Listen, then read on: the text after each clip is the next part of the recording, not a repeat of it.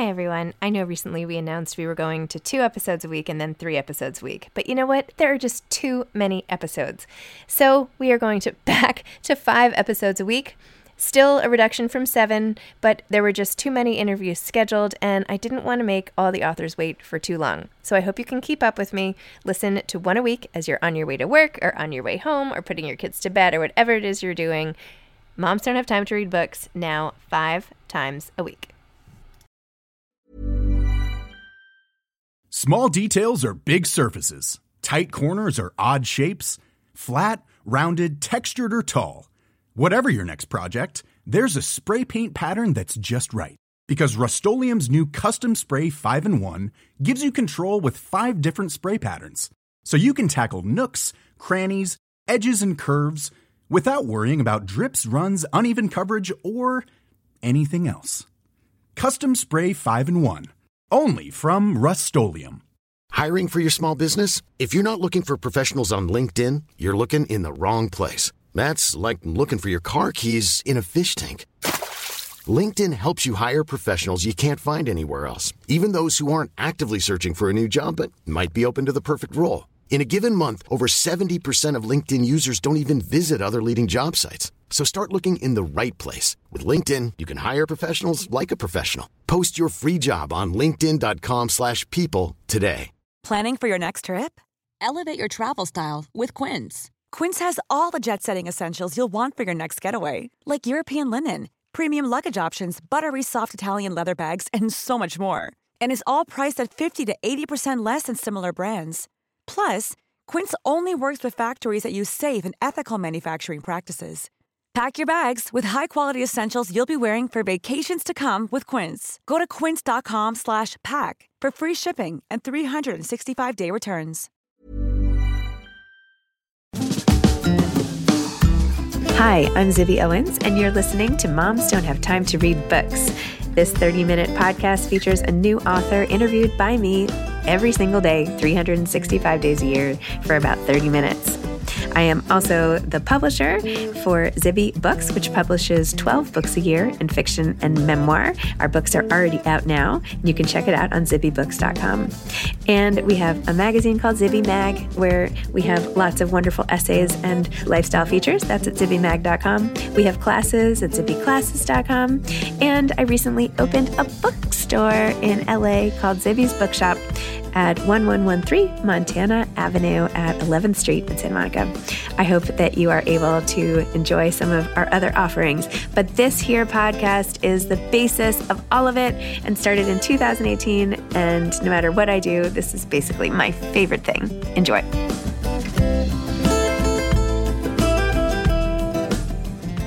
Meghan Riordan Jarvis is the author of End of the Hour, a therapist's memoir. This is a Zibby book, and I am so excited to bring this book to you. I met Meghan in Zibby's virtual book club, which I started at the request of some friends who had been coming to my author salon here in New York City. And Meghan was a vocal, super smart, amazing trauma therapist who during the pandemic had amazing things to say about every book we read. I asked her at one point, "Do you have a book in you? You seem like you might." And she did. And over time, it became this book, and I am thrilled to have played a role in helping her story get into the world. Meghan is a podcast host, Grief is My Side Hustle, 2-time TEDx speaker, and psychotherapist specializing in grief and trauma and loss. After experiencing PTSD following the deaths of both of her parents, she founded Talking Point Partners to help employers address complex emotions such as grief in the workplace. Meghan is currently at work on Can Anyone Tell Me Why? 25 Essential Questions About Grief and Loss, which publishes with Sounds True Media in 2024. Originally from New England, Meghan currently lives in Maryland with her husband and their 3 children, where competing piles of Lego bricks and books cover most surfaces of the house. We're partnering with Moleskine on all of our Zibby books, so please know that you can get 15% off paper and bags at moleskine.com and free personalization with the purchase of a notebook by entering the code all caps Zibby. Visit moleskine.com, moleskine.com. Make sure that you put in the code Zibby and that Zibby, Z-I-B-B-Y, is in all capital letters. The Moleskine journals that we are doing for many of our Zibby books are customized for each book. The colors match the colors of our covers. We have a special thing printed inside. We have a belly band that goes around the books, talking about the taglines of all of our books, and the expression stories are best when shared, because, come on, they are. Here's our episode. Welcome, Meghan. Thank you so much for coming on Moms Don't Have Time to Read Books to discuss your memoir, End of the Hour. I am so excited to be here. It's like a super surreal thing that you are in your library interviewing me right now. I just can't believe it. I just can't believe it. It's so amazing. Wait, tell everybody the whole history of, and I'll chime in, of like how we met and how this book is in the world. Oh my God. I know. So I was on a podcast the other day and they were like, tell us how you got your book deal. I was like, oh, don't you want to know how I met my husband? That was much more straightforward. So I was reading the book Inheritance by Dani Shapiro. That is where it started. A friend of mine that I went to high school with, I posted it and was like, I think this is the best book I've ever read.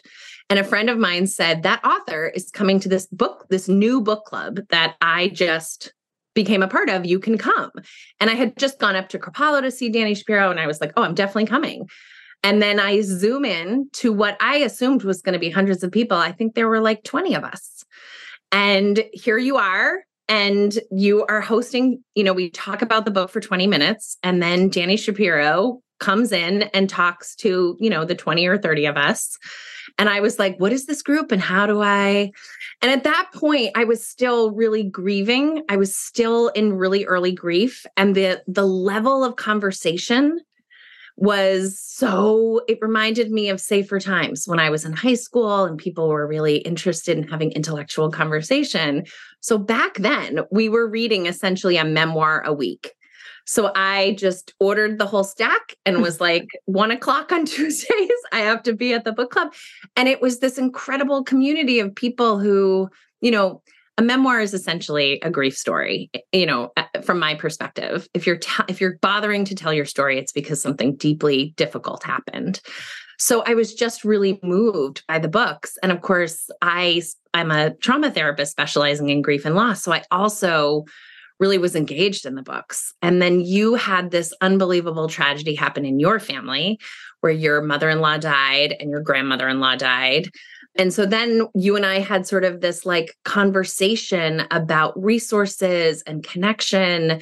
And you really graciously invited me to that funeral, which was on Zoom. And there was my cousin, Bill McCormick. And I'm texting him and I'm like, what are you doing at this funeral? And he's like, what are you doing at this funeral? And at that time, it was during COVID. I was in a house in Montana because my family was traveling, but I was still making every Tuesday book club. And he was like, Zibby and my best friend and my wife have been best friends since camp or grade school. Yep.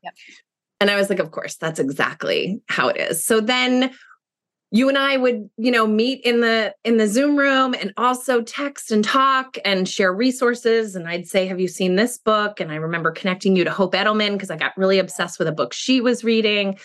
And it just was this network of extraordinary people who cared about each other, kind of knew each other's stories, got to know authors, were rooting for each other. I have chills when I'm talking about it. Like, it's hard to explain what this book club was for me. And then I started really writing, and I was talking about how I was writing, and we had just come back. We came back from our 4/5 month long trip, and I was really writing about the grief story that becomes my memoir. And you sent me an email, and the email said, "Do you think you have a memoir in you?" ? And it came across at like 5 in the evening and my husband was cooking and I was like, hey babe, can you come here? And I showed it to him and I was like, what do you think this means? And he was like, I think it means what the words say. And I was like, what?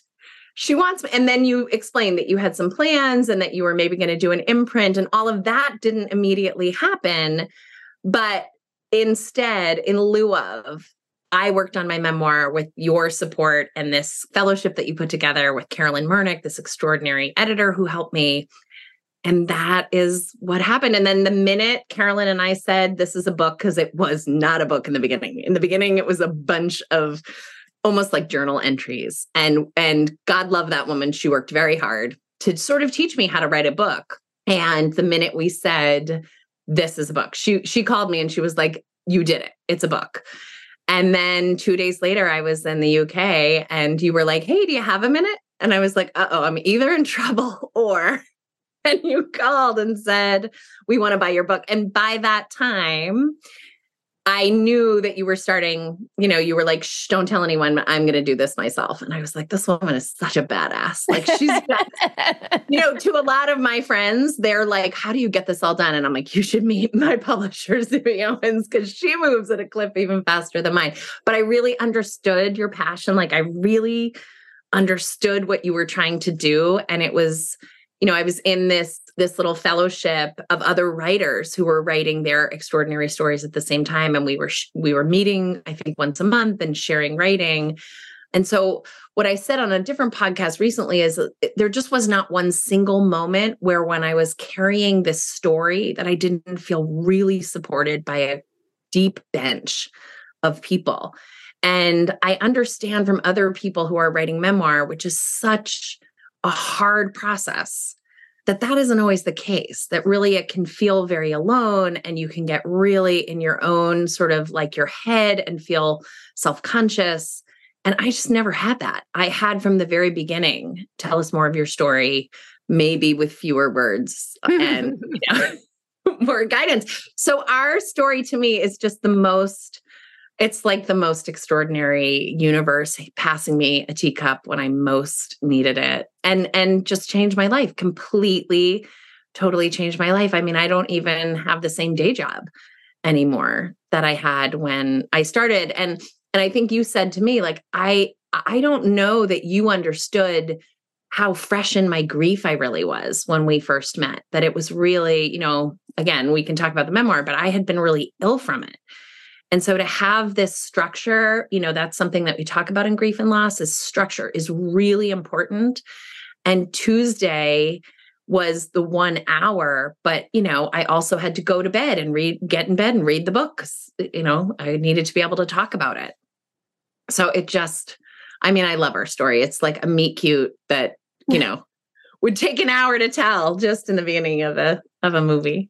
Oh my gosh. I know. I've been trying to explain it. I'm like, but Meghan, like, I feel such like pride. I'm so excited for you. I'm like, I feel like a parent watching a kid like in the big play at the end of the year and you're just like beaming, and like knowing that they're singing so well. And you're like, oh my gosh, like I don't sing like that, but I can watch and see something that I helped like have a little piece in and look at what they do. And anyway, it's like the greatest feeling. So I'm just so excited for you. Okay. So tell listeners, now that they know all about us, tell us about the book, about the grief. I did not know you were so fresh in grief when we first met. I didn't know. And, some of the timeline of all of it, I was sort of hazy in my mind. I'm like, oh my gosh, all that we went through. And then like you lost a friend who was in the group with us. That too happened. I should say that Christine Shim, who was a friend of mine from where I went to high school, who invited me into the group, died by suicide. And you were the first person I called when that happened. And the two of us just were on the phone. I had rented a little house in Baltimore to work on some chapters for the memoir. And a friend called and she and I at that point were also running, it still exists, a book club with my friends from high school. So yeah. And I put in the acknowledgements, like, I just hope she can see what she gave me and what she created by putting us together. I know it's life and death all the time, everywhere. Mm-hmm. It just doesn't. Yeah. Now it's like Suicide Prevention Month right now, and we're talking and like it's just all crazy. Everything universe. Yeah, this is like the universe. It is. Okay, your story, please. Yes. So the memoir, so the book that I wrote is the story. So I work as a trauma therapist specializing in grief and loss, and I have for 20 years, largely because that is the part of therapy that is the most compelling to me. And I'm really good at. So I'm trained in all kinds of complicated treatments, not just come in and tell me your problems, but come in and let's do some actual work to move energy through your body. And I experienced the death of a teenager. My family and I were on a beach. A 16-year-old went into the water and didn't come out, who was beloved by everyone in my town.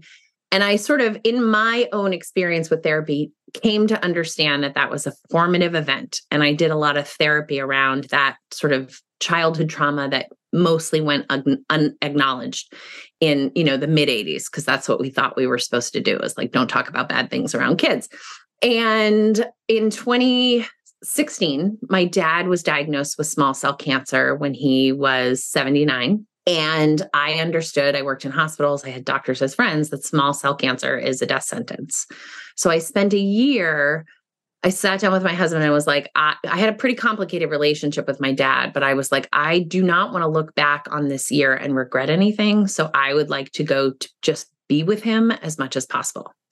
So the first part of the book is really about that, my experience of just tending and being a part of my dad's death, participating in it. And the image that I use for this is like, it's like sipping little cups of grief over, a year's time. He died basically a year to his diagnosis, as we expected that he would. And I was there when he died. And so part of the book is sort of, the taking stock and also the inanity, the crazy things that happen that you have to attend to when someone's dying and when they have to have medical support and intervention and those things. And then 2 years later, which is relevant because there's lots of statistics that when one partner dies, another partner dies 2 years later. And most famously, the Queen of England died almost 2 years after Prince Philip died. So there's a lot of data on that. And my mom, I was on vacation with my mom. She and I had gone to Maine for a week together first, which was pretty extraordinary. We didn't always travel, but my husband had taken our kids to the UK where he's from. And I called my mom and said, why don't we do something together? Because, she was still really deep in grief, although I don't think I fully appreciated that until I experienced the death of her. So I went to her house on Cape Cod after our trip to Maine for our annual 1 month, use my parents for their beach house month. And she was ill. We knew she was ill, but we did not know she was dying. And she went to sleep one night and did not wake up. And my experience of that, which I write about in the book, is I was driving to Boston to pick up my godson. It was really early in the morning because I wanted to get him before all the traffic. So I was driving to Boston and I had this sensation, which I remembered from being pregnant, of like real pressure in my pelvis. And then it felt like my water broke. And then this has happened to me a few times in my life. It was like I could see the sentence almost like a meme. She died. And then I just knew she died. And so I texted my husband, who was, just waking up and doing some work at the house, and said, have you seen my mom?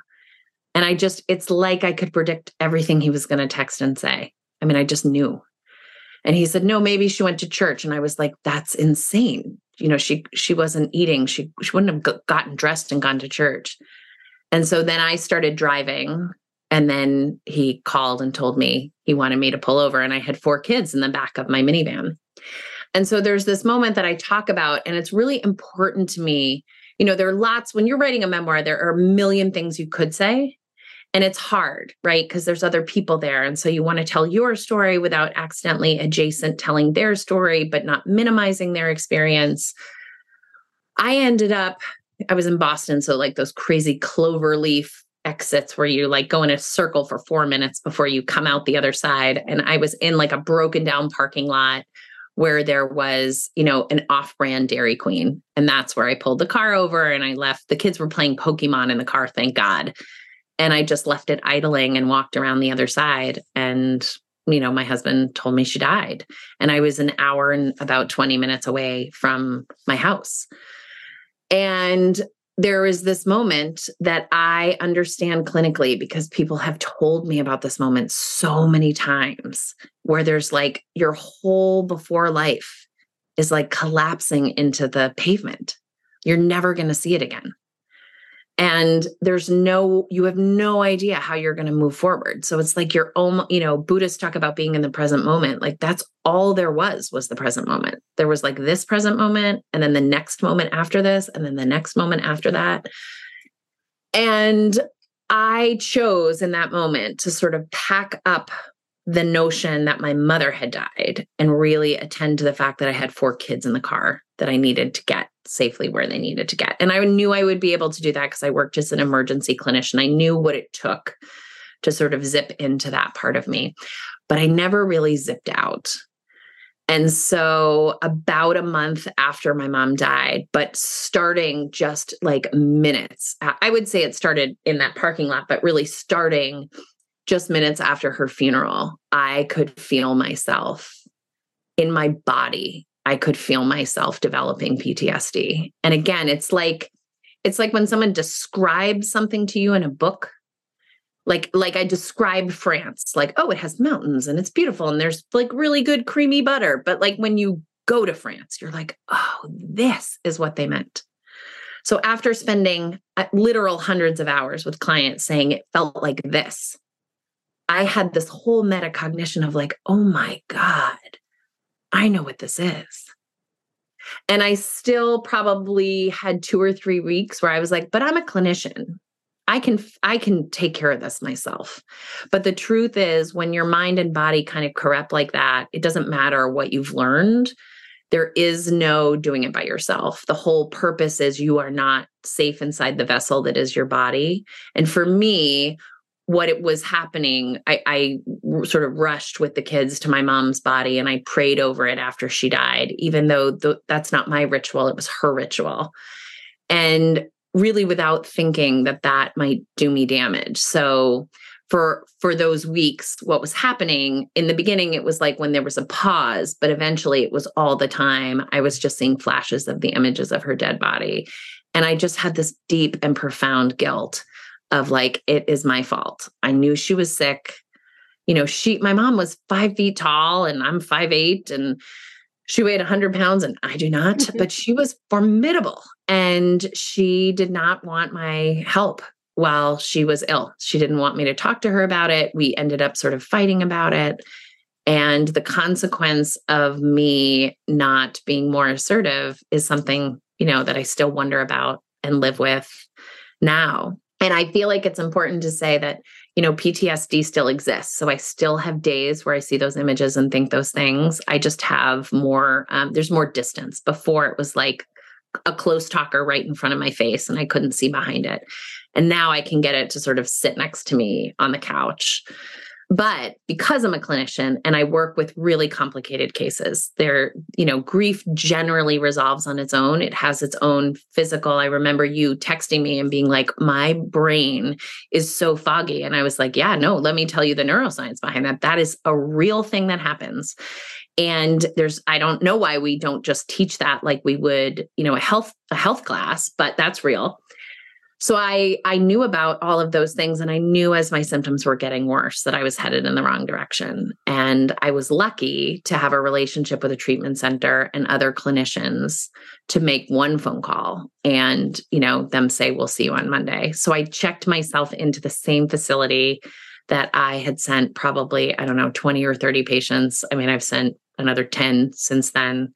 This world-class facility in Tennessee where I had been before and done some training before and really trusted. And then I was there. A typical stay is, you know, probably 4 weeks, maybe a little longer. And I went for 3 weeks because I didn't need all the, you know, core class education.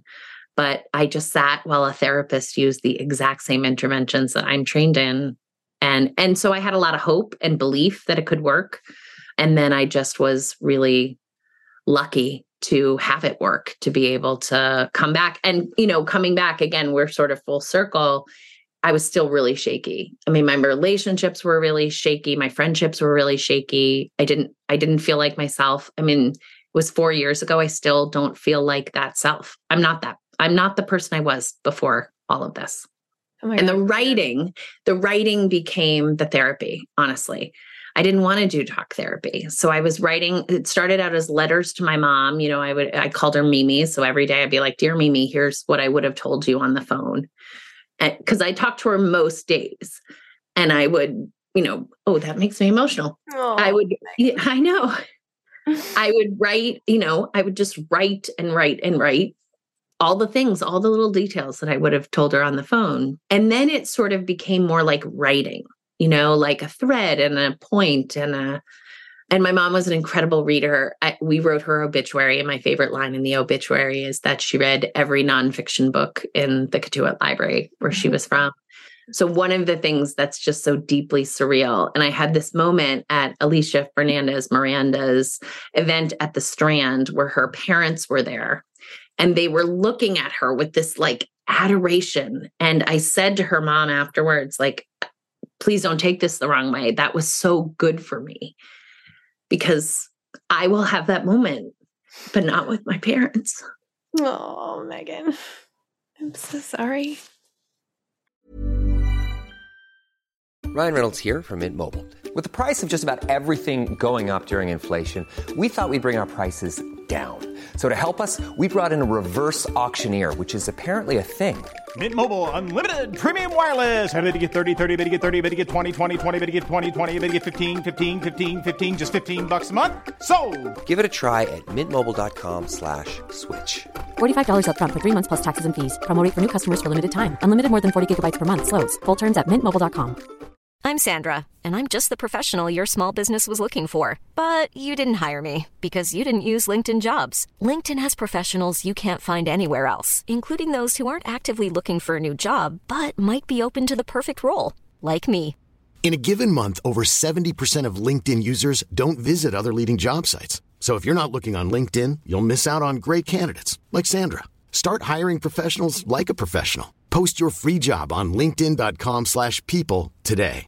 Imagine the softest sheets you've ever felt. Now imagine them getting even softer over time. That's what you'll feel with Boll & Branch's organic cotton sheets. In a recent customer survey, 96% replied that Boll & Branch sheets get softer with every wash. Start getting your best night's sleep in these sheets that get softer and softer for years to come. Try their sheets with a 30-night guarantee. Plus, get 15% off your first order at bollandbranch.com. Code BUTTERY. Exclusions apply. See site for details. It's okay.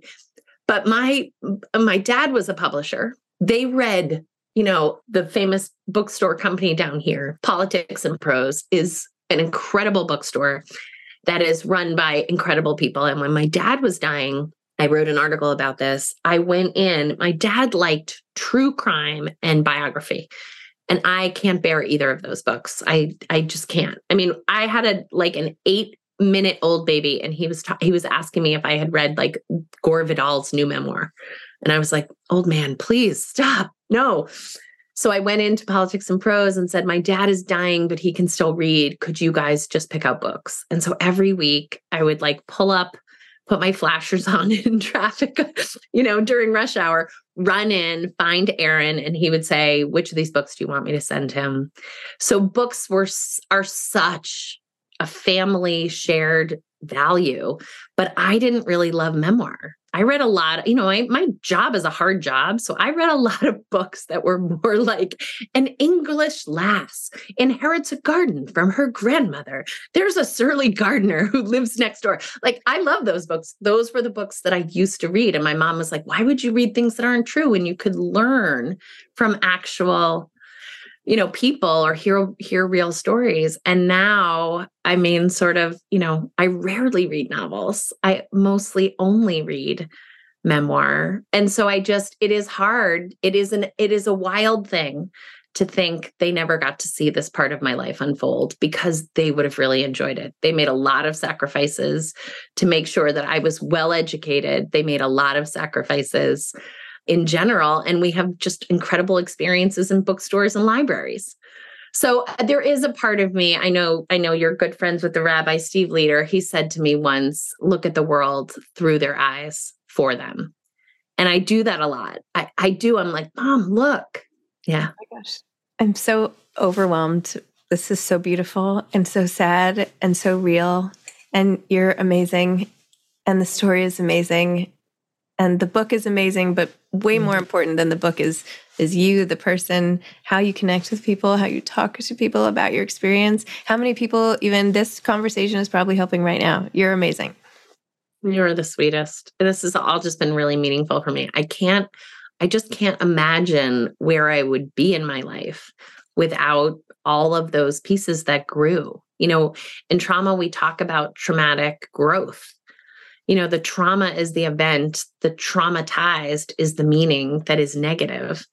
But then there is this unbelievable, as you begin to regulate and live again, you get to like plant seeds in that burned down field.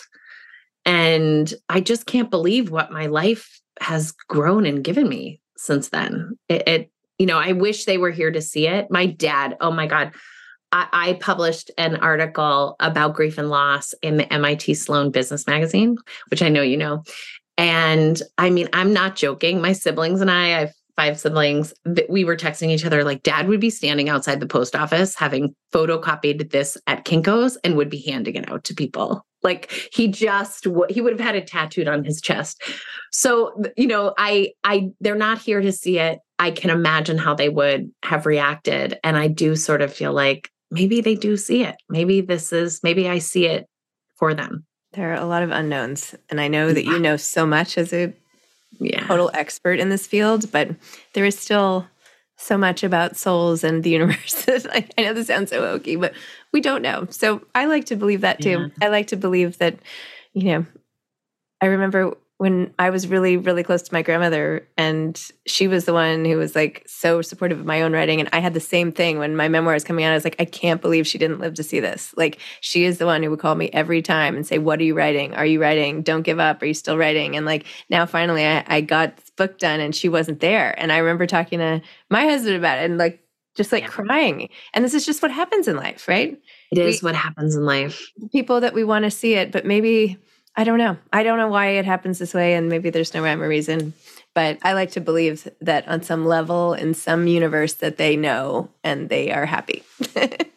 Well, it's funny because, again, Steve Leder talks about sort of like, what's your legacy? What would you want your legacy to be? And, I had some of those conversations with my dad. I think I intuitively have a better sense with my mom.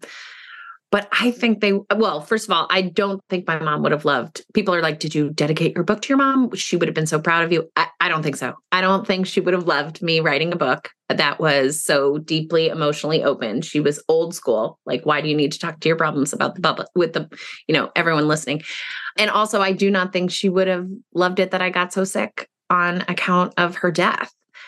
But I do think she would have loved to be, to see my Library of Congress number in the inside of my book. I think she would have, we did a retreat with you where we learned about like, how does the New York Times bestseller list work? Like the idea that I couldn't call her and be like, Mom, I have to tell you this, because I know she didn't know, those things. I feel like my curiosity, my interest, and my ability to pivot into writing and reading really is a legacy of theirs. I mean, it really is. There were books all over my house. There are books all over my house now.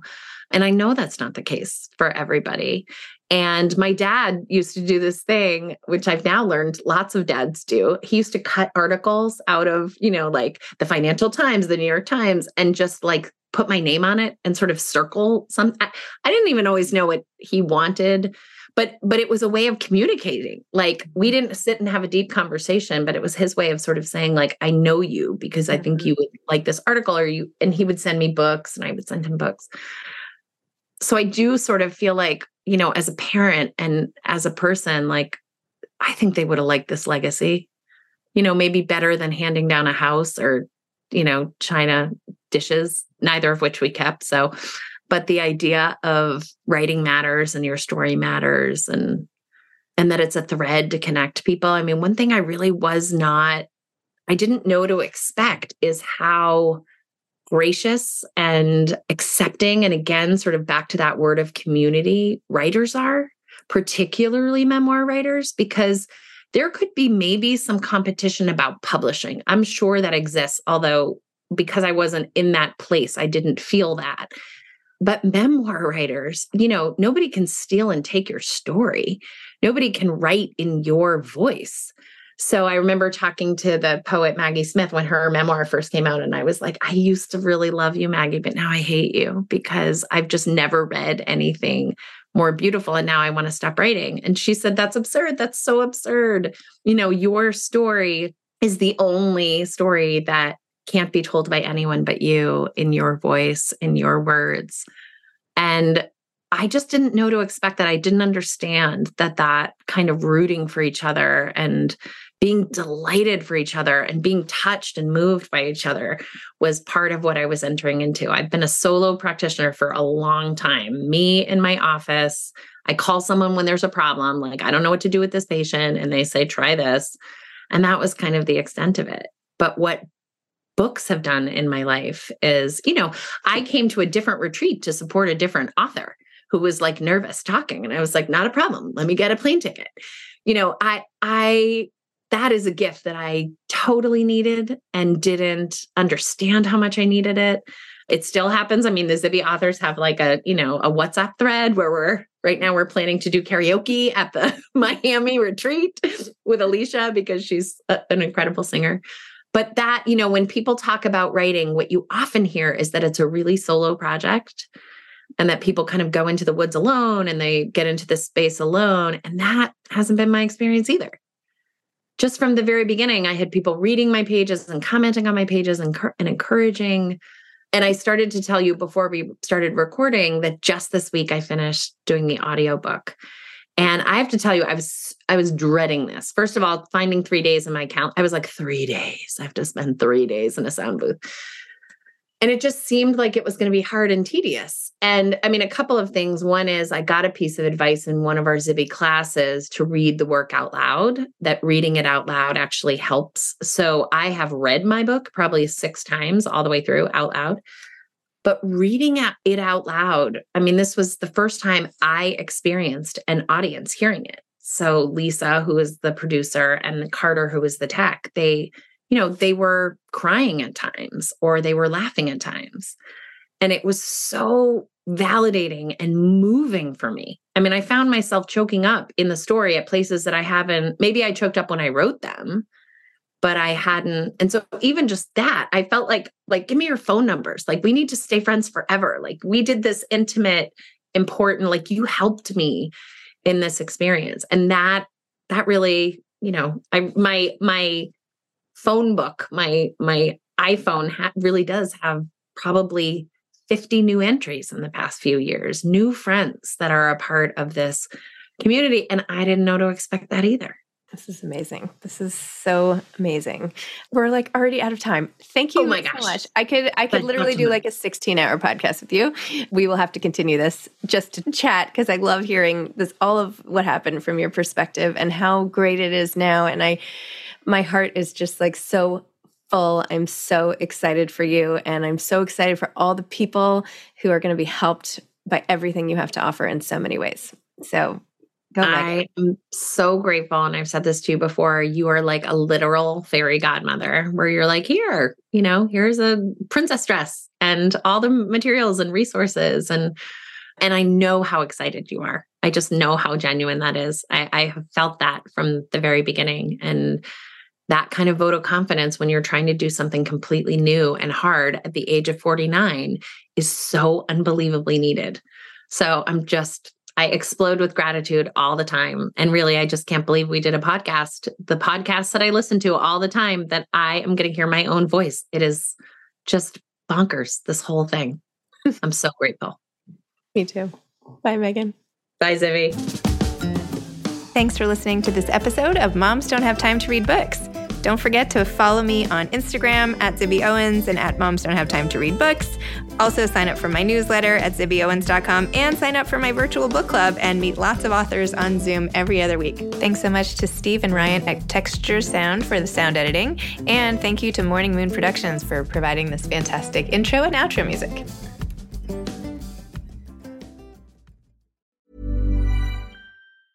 Small details are big surfaces. Tight corners are odd shapes.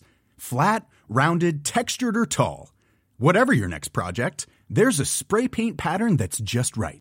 Because Rust-Oleum's new Custom Spray 5-in-1 gives you control with 5 different spray patterns.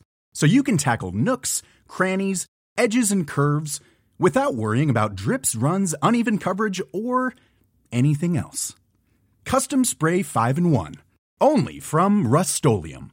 Hey, it's Paige DeSorbo from Giggly Squad. High quality fashion without the price tag. Say hello to Quince. I'm snagging high-end essentials like cozy cashmere sweaters, sleek leather jackets, fine jewelry, and so much more. With Quince being 50 to 80% less than similar brands. And they partner with factories that prioritize safe, ethical, and responsible manufacturing. I love that. Luxury quality within reach. Go to quince.com/style to get free shipping and 365-day returns on your next order. Quince.com/style. Mom deserves the best, and there's no better place to shop for Mother's Day than Whole Foods Market. They're your destination for unbeatable savings, from premium gifts to show-stopping flowers and irresistible desserts. Start by saving 33% with Prime on all body care and candles. Then get a 15-stem bunch of tulips for just $9.99 each with Prime. Round out Mom's menu with festive rosé, irresistible berry chantilly cake, and more special treats. Come celebrate Mother's Day at Whole Foods Market.